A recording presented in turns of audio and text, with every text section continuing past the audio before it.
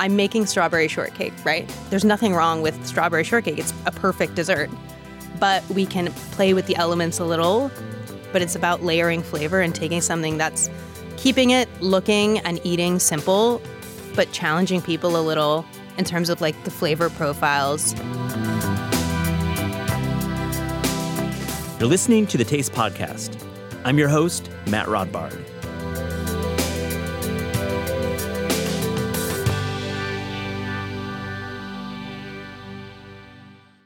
If you've checked out Instagram lately, and chances are you have, you've probably spotted one of Hannah Ziskin's slab pies, princess cakes, and fruit custard tarts making the algorithm rounds. Hannah is the co-owner and pastry chef of Echo Park's Quarter Sheets Pizza in Los Angeles, California. She runs Quarter Sheets with her partner, Erin Lindell. And on this episode, we talk about the unlikely marriage of pan pizza and sheet cake. We also find out what it's like running one of LA's buzziest restaurants and how she gets it all done with such a tiny staff. Get to know this rising star in food.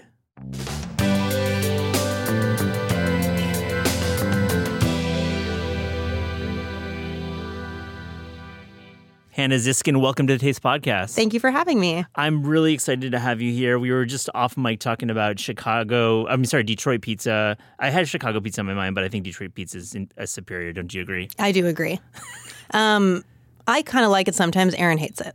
Yeah, your partner, Erin, last name? Lindell. Lindell, right. Erin Lindell, not here. We're going to have him on a future episode because I know you are a pair at Quarter Sheets in Los Angeles. We've written about you several times. Emily Wilson did a cool profile of you on Taste. So thank you for coming in. Yeah, I'm very excited to be here. It feels so official. I've only ever done Zoom interviews. I know, right? Now there's a mic. You actually we can go face to face. I want to start by asking you about your time on the East Coast because you guys open Quarter Sheets like a proper spot, and we'll get into the opening of a brick and mortar versus a pop-up. But you've been kind of on vacation, which is cool. Like you deserve a vacation. You're in Philly and now you're in New York. So what the heck have you been eating in terms of pastry, which is your specialty, and pizza? Yes, I'm a controversial pastry chef in that I don't seek out pastries often. The one thing I really go for is ice cream, actually. So I have a few things on my list and also looking for other ice cream tips. But I only want salad and savory food. I crave crunchy and salty. But yeah, it is pretty crazy. We're on vacation. So the restaurant ran without us this past weekend. Wow. And we've closed it for this week so everyone gets a fall break. Training wheels went off and last we don't weekend. yes. I mean, we love our staff and trust them, and they did an amazing job. So, but it was still scary, obviously. Yeah, because you're 3,000 miles away. That's right. There's nothing. If something goes wrong, I mean, what? We're like, oh, okay. How do you watch? Fix it, I guess. Are you watching them with a camera? We're not watching them with a camera. Sorry, it's weird. We can watch the transactions in real time through our through Square that we use to process orders. So I can follow along every transaction, and then I'll be texting someone, oh, you just oversold this piece of cake. We only had 32. You sold 33. And they're like, what? Go away. Oh, my goodness. So you can basically watch yourself make money without even working. Make money, I don't know. But yeah, sort of. All right, we make money, I would like to hear about that. Do you make money? But let's go back to New York. What have you been up to? At least we'll say broadly, where have you been dining out? I love to get that take. Yes. So I have a whole notes schedule in my phone, and I have a few friends who live here who gave us some advice on where to eat. We just got here on Sunday, and we're staying on Bowery and Houston at this funny hotel. But the first thing we did was put our bags down and go to Scars. Oh, yeah. Aaron's we're going right now. We just landed. We're going there now. You had not been here in a while? No. The last time we were here was maybe 2015? No. That can't be. 2018, something like that. So a lot has changed. Yeah, that Scars little pocket down there in kind of Buffer Chinatown is quite... We were going to try to get into Servos tonight, but we'll see. Oh. Is it possible? Well, I don't know. Dime Square, Cursed Dime Square, I don't know. Maybe stay away. I'm just kidding. I love those restaurants. We're very close. So I was we can pop in, put our name on the list and pop out. Servos is amazing, by the way. It's a great restaurant. So I don't mind eating late. I don't mind waiting. I want to go, whatever. Last night we ate a double dinner, which is very cool. Obviously, our trip revolves a lot around eating. Yeah. So we went to Four Horsemen. Yeah. Which was delectable. I mean, Nick's been on the podcast, and James Murphy, I think episode 40 or something. Love that restaurant. It was so good. Every bite. You're just eating and you're it's rude. a little bit. How was the room? What was it feeling like? What was it? Was it like European tourists or LA tourists like yourself, or was it locals? No, it looked very locals. Yeah. It kind of, I don't know if this is like weird to say, but it sort of reminded me of Quarter Sheets in the vibe. Like it was very small, personal. People really like crammed in there. I think that in LA, a lot of restaurants are giant open spaces, and that's like what LA dining is about, right? Like your patio, it's beautiful, weather outside, your cocktails, sunshine. And when you come into Quarter Sheets, it's like a dark dungeon hole, which is very New York feeling to me, especially like going to eat at Scars in that back room and going to eat at Four Horsemen. It's Minetta smaller, Tavern, famously no windows, like those kind of places. Totally. It's like personal. You feel like you're in someone's house almost. But it was great. And then after that, we actually did go to someone's house. So we've like become friends with Brooks Headley kind of over the years through the internet. Obviously. And now similar energies. Aaron and Brooks's like Instagram presences are, like similar soul energies. sisters. Yeah. Like they really go. So we went to his friend Chris, who runs Chrissy's Pizza out of his apartment. Cool. And he made us pizza. So we ate a full dinner at Four Horsemen, dessert, had a bottle of wine, and then we picked up a bottle of like Fernet and some beers and went to Chris's house. Oh, fun. And had another dinner. Amazing. Yeah. He was like one of my kind of pastry idols. And so it's funny to hang out with him now. And I try not to like fangirl too hard, but it's just fun. I'm like, I have your book. No, Fancy Desserts, right? I love that book. It's an amazing book. I love that book and too. It's very funny is the best part about it. Like, it's funny. Like, you can read it like a zine. Yeah. It's great. Yeah, it tells his story. I love that book. But it's definitely a classic in American pastry letters. Give me another one, American pastry books that you love. I'm just focusing on America because I just think of Brooks. I also love Claudia Fleming's book, which was out of print and just got re-released, The Last Course. So my mom like bought that for me for Christmas a few years ago. She's like, it's $100 because it was out of print. I was like, I need it now. That's so sweet of your mom to do that. Thanks, and Mom. Claudia is on the show, probably going to run before yours runs, so you can look back at that one and we talk about really? Absolutely. Her new book is incredible. It's like truly a instant classic. Yeah. Yeah. One last place that you're going to go to, you said you maybe are into ice cream crawling. What are you thinking about ice cream in New York? There's a little shop in, I want to say it's like it's in Brooklyn, Malai. Am I saying it right? Yeah, on Smith Street. I'd like to go there. Yeah. I'm into those flavors. I'm like live in Glendale, and I think I'm kind of familiar with some of those flavors from some of the ice cream shops around my home. But I don't know, produced fresh, churned fresh. I think it looks delicious. But you don't do ice cream. Oh, I wish I could. Yeah. I actually have a machine in the garage of our house. Yeah. That there's probably like crickets living in there now, but we just don't have the space. Yeah. Although I keep trying to conceptualize how to create the space. That's actually my secret true love. Obviously, I seek out ice cream. Yeah. But I love to make it. I make really good ice cream, and that I can't is like painful to me. All right, so let's talk about Quarter Sheets, because I want to, for our listeners who haven't listened to my intro and haven't, been online in the past 18 months, what is Quarter Sheets? To describe what you and Aaron do. Quarter Sheets, unofficially known as Quarter Sheets Pizza Club. To become a member, you just need to eat there once, and there are no benefits. Okay. Anyone can be a member. Do you have a punch card? No, there are no benefits. There's nothing. We just benefits. punch it forever, but you never get anything for free. So we are a pizza, cake, and wine shop in Echo Park in Los Angeles. We started as a pandemic pop-up, March 2020, out of our house in Glendale, hoping our landlord wouldn't care or find out. Oh my gosh. She knows now. She's fine. You've slid a few pizzas under her door. Yeah, right. Yeah. So we worked out of our house for, I guess, a year and a half before finding this spot in Echo Park, which was a sandwich shop that closed. And our real estate person, Annie, we love Annie, got us in, and we were able to sign this lease. So we fixed it up a little bit and then opened in January. And now we're a real restaurant. So the real restaurant before that was a home restaurant. We're using like a standard rental or own. Yeah, it was actually funny going to Chrissy's last night because he's also baking out of his home oven, and it was very familiar feeling to us. We had a whole system. I mean, we got in so many fights because we were fighting over our like one rental oven that came with our property. That's where we baked everything. So I was baking bread in there, like sourdough loaves. I was baking cake. Aaron was baking pizza.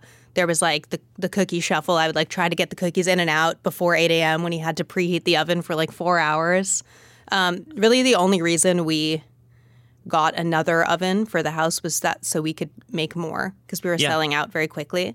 I mean, how many pies were you doing in a single oven a day when you're doing just the pop-up? So we started at 25, then 35. Then by the end, I think we were doing, 70. Maybe? When you had the 2 ovens. When we had 2 ovens. We got a Rofco Okay. from our neighbors who were our regulars. Yeah. And they had a bread operation in their house and had this Rofco they weren't using anymore. So they sold it to us at a very discounted price. A bread operation in their house. Yeah. Everyone's like doing all this stuff out of their house. No, But I mean, that was amazing and really helped us to grow. Did you have a hood? No. Oh my gosh, you baked 25 pies, no hood. The rental is set up with the microwave over our home oven. Yeah, I'm familiar with that setup, which is like the setup of most people. It's so fucked looking now. Like the whole thing, like the bottom like melted off of it. Like the paint on the wall is like peeling because of just so much heat there. So now that you have your We're proper never going to space- get our deposit back. Yeah, but you could probably pay for it back in pizza credits. I mean, now that you have a proper space, are you actually turning that oven on? At home? Yeah. No. I can't. We don't. No. The Rofco's so sad. We need to like gift it to someone else. I mean, pay it forward. So we don't cook at home. I mean, why would you have a restaurant now? And so tell us about the restaurant. Tell me about the restaurant. Is it like always busy? Because I get a sense from social media. I've not been out there. I haven't been to LA in a few months, but I haven't been able to make it out to your restaurant. Is it busy? It's busy. Yeah, it's busy. I said we're a real restaurant now, but it's been because we're not an investor model. We just kind of funded it ourselves. So in order to do some of the stuff the changes we needed to make, we had to open because we needed to keep making money. So we opened in January because we needed to sell pizza so that we could buy, I don't remember what we were trying to get then. Build this like one little pony wall to like block the bathroom door. So you know what I mean? So like we started doing a similar takeout operation that we did at our house where you ordered online and came to pick up. And then every month we added something and changed something until I think now maybe 2 months we've been like open for fully indoor dining. And when we get back from this trip, it'll advance even more where you can sit down and someone comes to your table and takes your order. Wow, you actually have some staff doing and that? And then it's a real, that? I do it and our staff does it too. So I work many positions at that restaurant. Well, we'll have Aaron on the show to talk about pizza eventually, but I want to focus on the pastry that's happening at Quarter Sheets because clearly just from the response, because I have not tasted your desserts, but I observe it and people I really respect in LA love what you're doing and it's just gorgeous online. And thank you. I love it. You're welcome. So you've called your dessert intellectual comfort food, which I think is cool. And I want to give you my reading of that, which makes me think that it's invention/ingenuity, but actually tastes extremely good. It's not like haute cuisine for haute sake. Can you say haute sake? I think for haute sake makes sense in its context. It's like hyper creative cake. So is that what you mean, or am I am I going off? First of all, I have to give a shout out to my friend Adam Abada's mom, who actually ate the desserts a long time ago when I was working at a restaurant and said that. She goes, "Oh, your desserts are intellectual comfort food," and I was like, "Oh, so good." She worked in advertising for years, so of course, definitely, she had that tagline for me. She's selling Nabisco. Yeah, yeah. I think to me, what it means is that I sort of hate this expression, but I'm not trying to reinvent the wheel, right? I think that dessert is meant to be about pleasure and nostalgia. How do I want to say it? Some folks lean too heavily on the elements that, make it disgusting in a good way, but too much sugar, too much dairy, too much everything without I don't know. You have to make it part of the meal. Okay, what am I trying to say? No, so I like this. It's nostalgic and I'm making strawberry shortcake, right? And there's nothing wrong with strawberry shortcake. It's a perfect dessert. But we can play with the elements a little we're going to talk about Courtney from Bar Tartine later, but it's about layering flavor and taking something that's keeping it looking and eating simple, but challenging people a little in terms of like the flavor profiles that they're eating. So instead of just strawberries and whipped cream, maybe we're gonna, I don't know, I like infuse the cream with bay leaf or tonka bean or something that adds this depth. Tonka. Of which I just used for the first time. Really? Delicious. Tonka was a hot ingredient like a decade ago. I know. And I just like ordered a little packet of it. I was like, okay, why not? Okay, so I'm getting a sense, and Emily Wilson, who wrote a profile of you on Taste, and then Elizabeth Barbanel, my colleague, both have had your pastry in LA, and they've said it's leaned into the savory side. Like, it's been less sweet, and I think I'm getting that from this conversation is that you aren't hitting us over the head with overly sweet, overly sugared desserts. And I think that part of that, I'm a pastry chef that doesn't like dessert. Yeah. I like it sometimes, but what I crave is something that's like lightly sweet. I'll often just eat a piece of chocolate, which is sort of like, well, of course. But and now I have all the power. So I can just make exactly what I want to eat. And I think people respond really well to that. And I think what I hear often is people saying, I don't like cake usually. But that's because the cake we all grew up with is like just cloying, sweet, so much buttercream, those like flowers, the piped buttercream. It's just, there's no dimension to it. No. And like some people just thrive on those types of cakes. Of course. And some people love them. And that is fine. No, totally. You're not please judgmental. go eat the cake. I'm not getting judgmental vibes from you, which I think is cool. I have to ask you about the pairing of pizza and dessert, plated desserts, cakes mostly. You serve mostly cake, right? I've started branching out a little bit, but basically, I mean, the reason I went into cake, and I'm historically a restaurant pastry chef, so is because it had to be boxed to go, right? I couldn't take the time to like plate a dessert and put a canal of ice cream on it and send it out the door. It just needed to be something that you cut with a fork down and you get every element of that dessert as if it's a plated dessert, but it's ready to go. Yeah. Out the door. Just like pizza, right? It's in a box, you take it, go. So you're feeling it's more of just the concept of the restaurant versus the actual foodstuffs pairing together. I mean, it is historically a pairing, right? Like every child's birthday If you're party. like 6 years old. If you're 6 years old. But speaking of nostalgia, it's like you get to be the adult at the birthday party now. And you can have wine with your pizza and cake, and it's a party every day. No, absolutely. You avoid buttercream, right? With a lot of your desserts? I don't use it unless I'm doing whole cakes. And I use it only on the very outside of the cake. Yeah. So I like figured out a way to build all the cakes and whole cakes, like custom cakes, in spring form pans so that I can fill the cake with, lemon curd or diplomat cream, Bavarian, whatever. And that goes all the way out to the edge of the cake. So I don't like to do that. The dam is what we call it. Yeah. The dam of buttercream around, and then you put your curd inside instead. I just want it on the very, very outside. I get it. As little as possible, and as salty and olive oily as possible. Which is again that savory flavor profile. What are some other cakes that you've been serving recently? Because I think we want to, our listeners want to hear what you've been making. I guess this was sort of fun, but some of our staff, it was like late at night, and someone's like, "I'm going to a birthday party right now. Like, do you have anything I can take?" And we kind of went through the scraps in the freezer of various things I had and made a dirt cake, which is the most nostalgic. And I just did it in like a pie tin, scraps of cake, chocolate pudding, whatever. And they took it to the party. It was like a huge hit. And then I was like, well, why can't we make a dirt cake, slab cake? And this is sort of like leaning into kitschy territory, but we try to keep it elevated flavors. Do you have elevated gummy worms in there? Oh, I did. But I ran out because it's not citrus season anymore. So I was using candied Seville orange peel on top that looked like the worms, and then decorating with all my fresh florals on top. But that cake is something that we do maybe like once a month now, and it's the last variation we did was it's chocolate chiffon with vanilla bean like soak on it, and then this beautiful pluot jam, which is kind of an unexpected pairing, like chocolate and plum, but it just works. It sounds ambitious to do those two flavors together. Yeah. But you're leaning into obviously Southern California. I was like, why not? Yeah. I mean, I had them. I have plums. Like there's something, some people are like, no, chocolate and fruit, never. But you can throw anything in there. So that one was really delicious with like a chocolate diplomat and crunchy Oreo, like Oreo sablé. But what do you think about passion fruit and chocolate? Shout out to Picheong Spice Market 2004. Yes, I've done passion fruit in the dirt cake. I think it's really fun.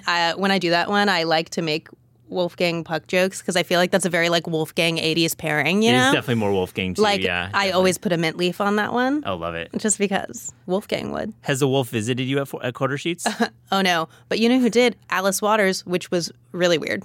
Okay, I was going to ask you about this because I want to get into your history in San Francisco. You have a deep history cooking in San Francisco, but you interned at Chez Panisse. Yeah. So, okay, were you like tight with Alice? No. But Did she even remember who you were? No.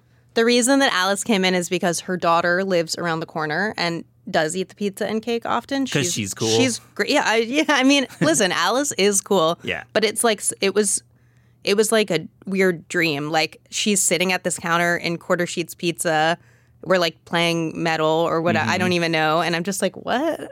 Like, how are you here right now?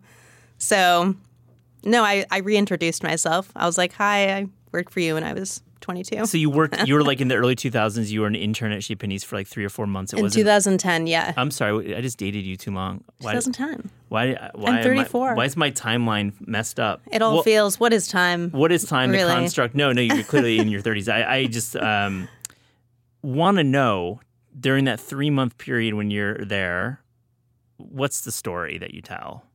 I think that I tasted many fruits that I didn't know existed for the first time there. And it was, I mean, Chez Panisse has access to fruit that no one else can get, and they get the first pick of everything the best because they've been working with farmers the longest, you know?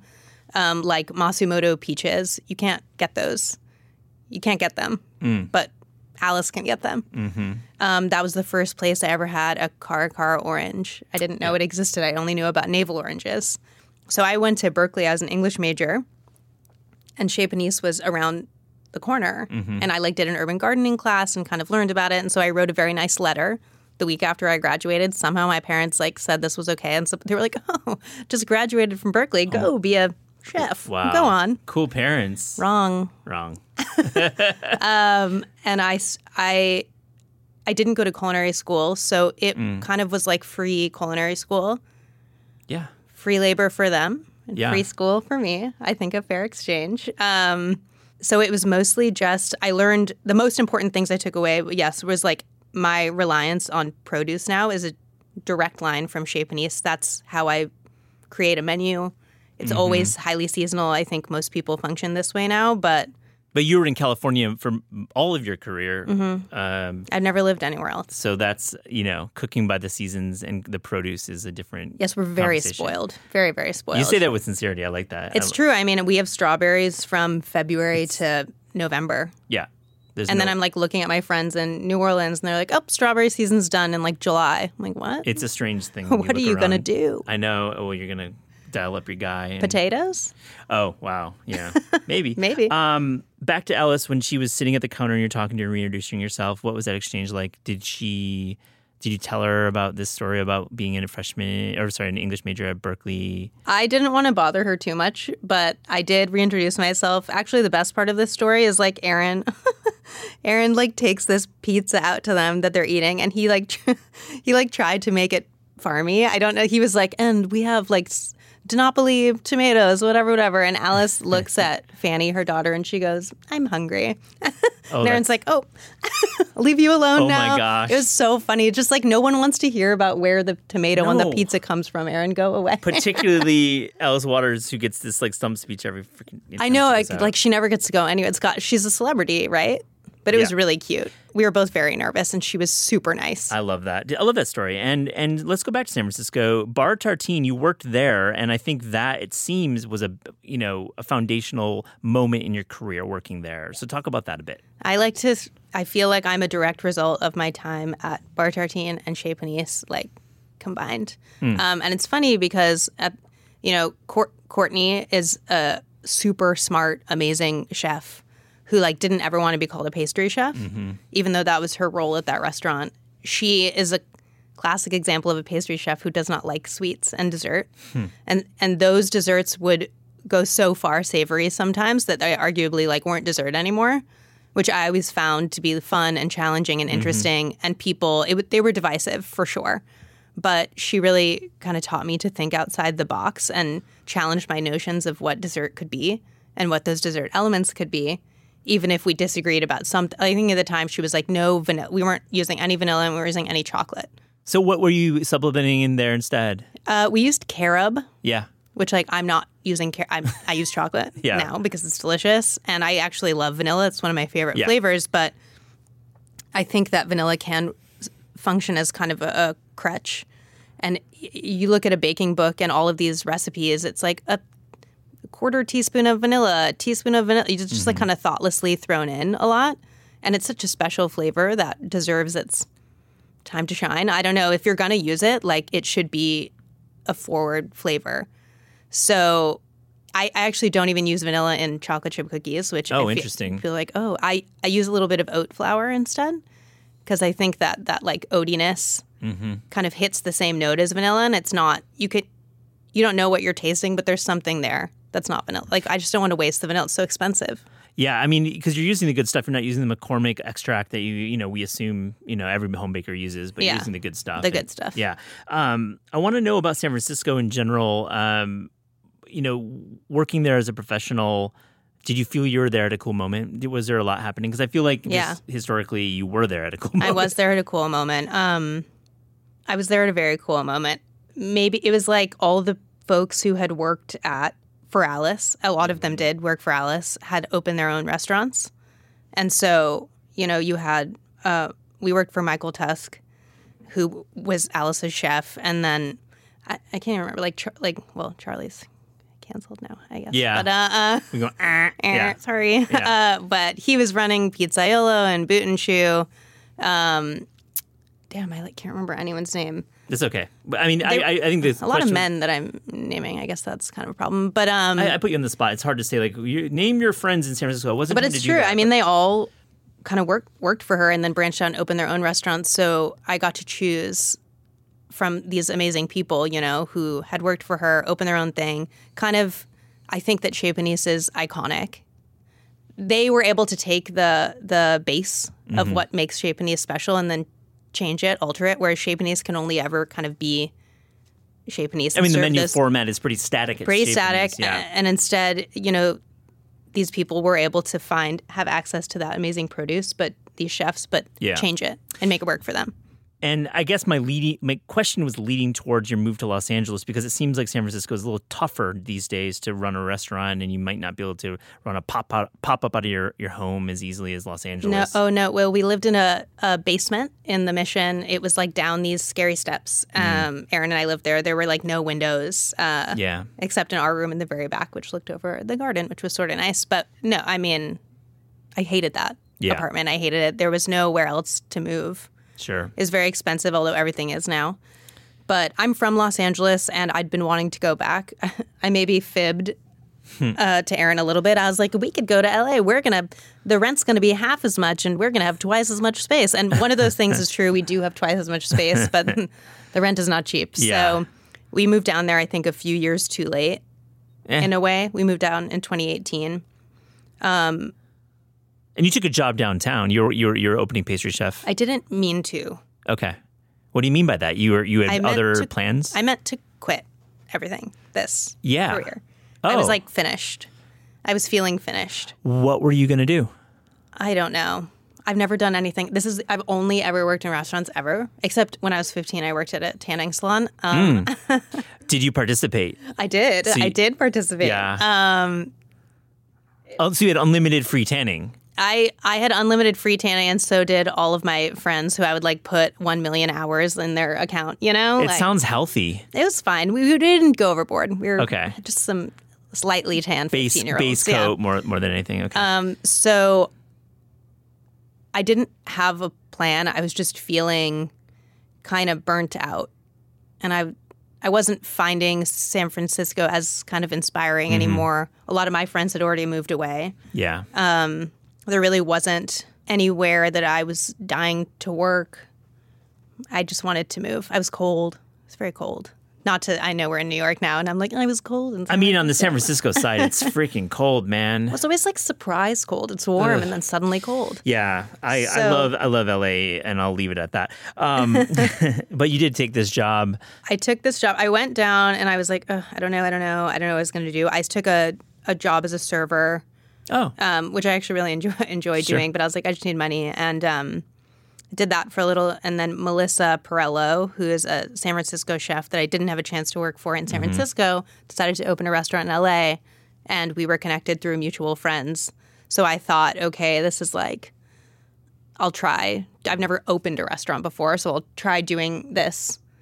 And you got really good reviews. And it was like really, really on the map. And then it's March 2020 before you know it. Yeah, we like opened at not a good time. Yeah. Well, who would have I think that it probably would have done well. Yeah. But I guess everything happens for a reason or something. And I wouldn't have been able to, like, the reason I started doing this and that led to Quarter Sheets was because M. Georgina closed and Melissa, like, sent me home with, we lived like kings for the first 2 weeks. It was amazing. We, like, had ribeye and, like, baked, like, all the food from the restaurant that came to my house. And I was like, this is incredible. Yeah. But then the reality sets in. You still have to pay your rent. You still have to pay your rent. So I also was just kind of bored, and I think like baking was my main hobby right before it became my job, and I started finding like joy in it again. Cool. Not corny. No, I love that. I was at home and I was like, what am I going to do today? And I was like, I'm going to make croissants, and I just haven't done that in so long. Where I just woke up and I felt I want to try this new thing today, make this new thing today, and I started doing it. And Croissants, I was like, no sheeter. Did you have a sheeter? No, I just did it. They were pretty good. I'm sure they were pretty good. Yo. We talked But then I was like, I'm not doing this again. But it was good to do it once. You mean not work at a restaurant? Home, no, at home making croissants. Oh, I see. One time. Sorry. That was a one-time project. But you ended up opening Quarter Sheets, which is really humming along right now. That's the opposite of quitting the restaurant industry is opening a restaurant. I was like, I'm going to go do something else. No, I'm going to do this. But you feel pretty settled now? I mean, you get to go on vacation. I mean, it's not, it can like, yeah. it can Thank operate. you to our staff. No, absolutely. Shout out to your staff. I feel settled, and I think that the part that was missing for me from just being a pastry chef for someone else, what I really enjoy now is like the kind of business aspects of it, and I feel like my brain gets a little more exercise. It's also very stressful, but it's more interesting. I don't know. There's just so much more to it, and I also feel like I was prepared in a way, like watching Melissa open M. Georgina and kind of like sitting in on these very long meetings about how we show that the water is still or sparkling. I was like, can I go? Do I have to be here for this? Yeah. But still, like every detail like that matters. And I feel lucky that I was able to witness that before I started my own. And then I had all these documents in place too about the purveyors we needed to. I had all that stuff from M. Georgina already. You already knew the kind of back office stuff. And you hit the LA Times. Like Bill Addison wrote about you and wrote about pizza and made a list of LA pizza, and you were hell yeah, number 2. Yeah, right. That must feel awesome to be number 2. I love to be number 2. I don't want to be number 1. Nah, no one wants to be number 1. But did business change after that? I asked this question because, like, does the LA Times, does it matter? I mean, does that media placement actually put you on a certain map? Or you're so commanding on social media that it seemed maybe irrelevant? It's always nice to be acknowledged. Absolutely. Bill is lovely. I love Bill. Bill's a friend. Love Bill. And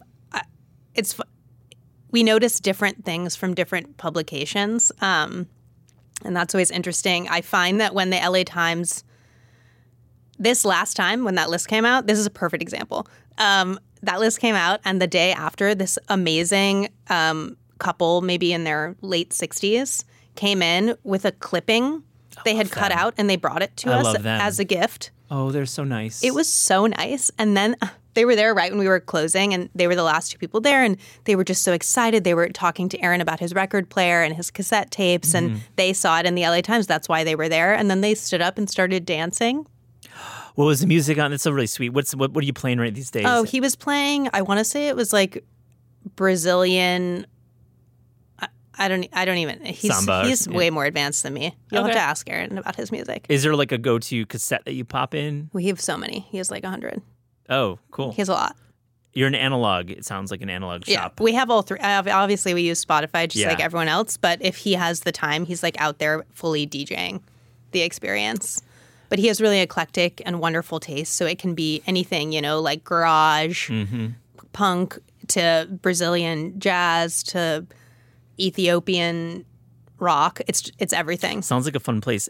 Two questions together. The Beach Boys, yeah. Can you celebrate at the end of a shift in a way? Do you have a ritual, or do you get to give yourself a break? And also, do you do anything outside of pizza and pastry as a couple? Because you're running this with your partner. Yeah. My hobby is payroll.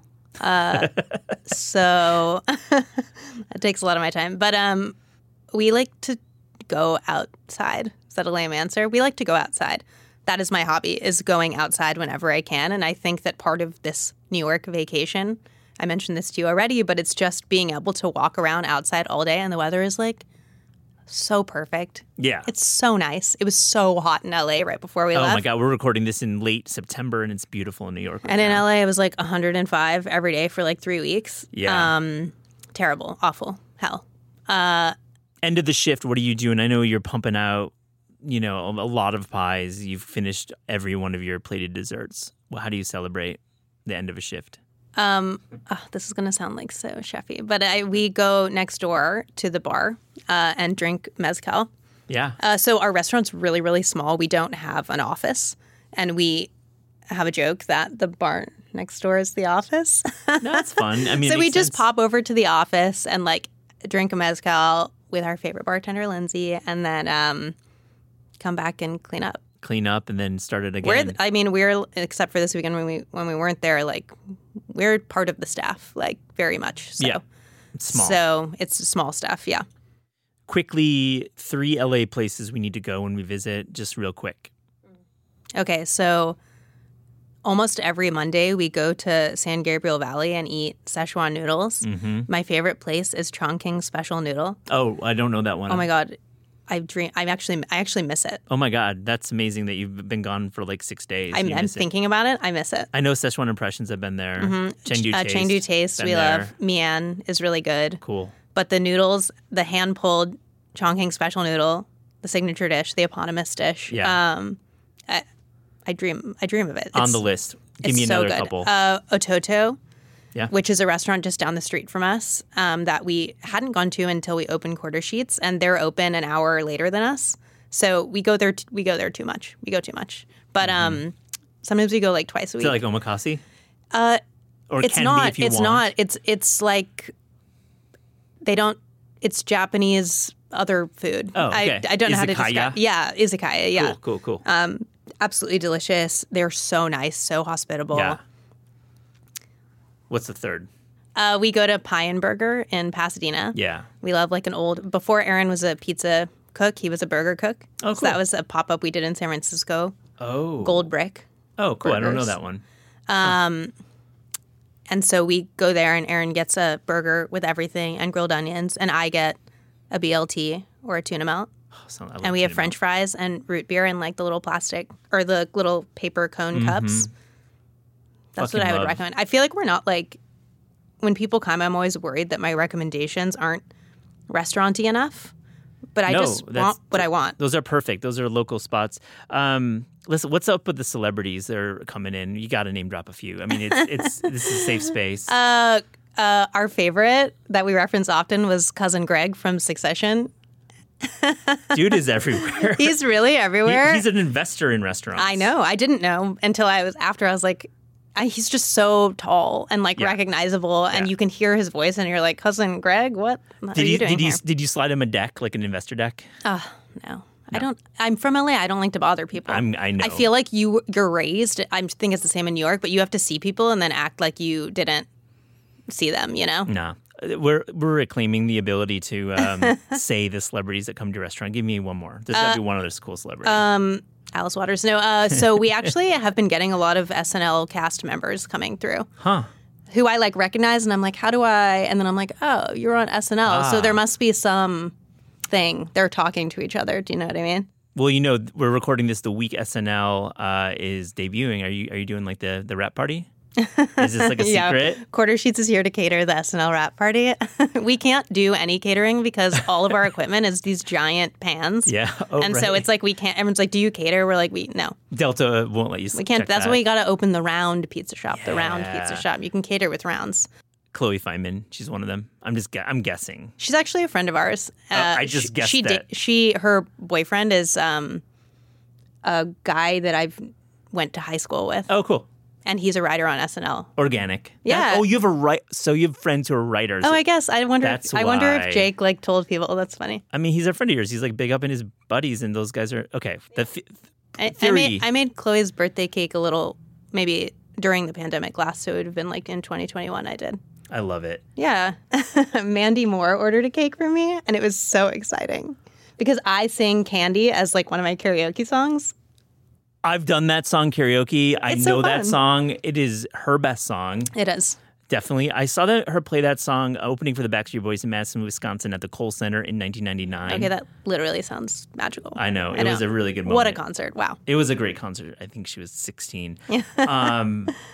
Wow. Yeah. What was her order? She ordered a princess cake. Which is one of your classics. Signature items, I guess. Where are you in a year from now? I just like segued into like where am I in a year from now? No, where are you a year from now? I need space. I need more space. So it's a very small shop. We just have a kitchen and a dining room, and so we've already started. In order to make more cake, we sell out every day. I don't want that. Yeah. I don't like that. I don't want to sell out. No, I want everyone to eat cake. I just can't. It's really people are.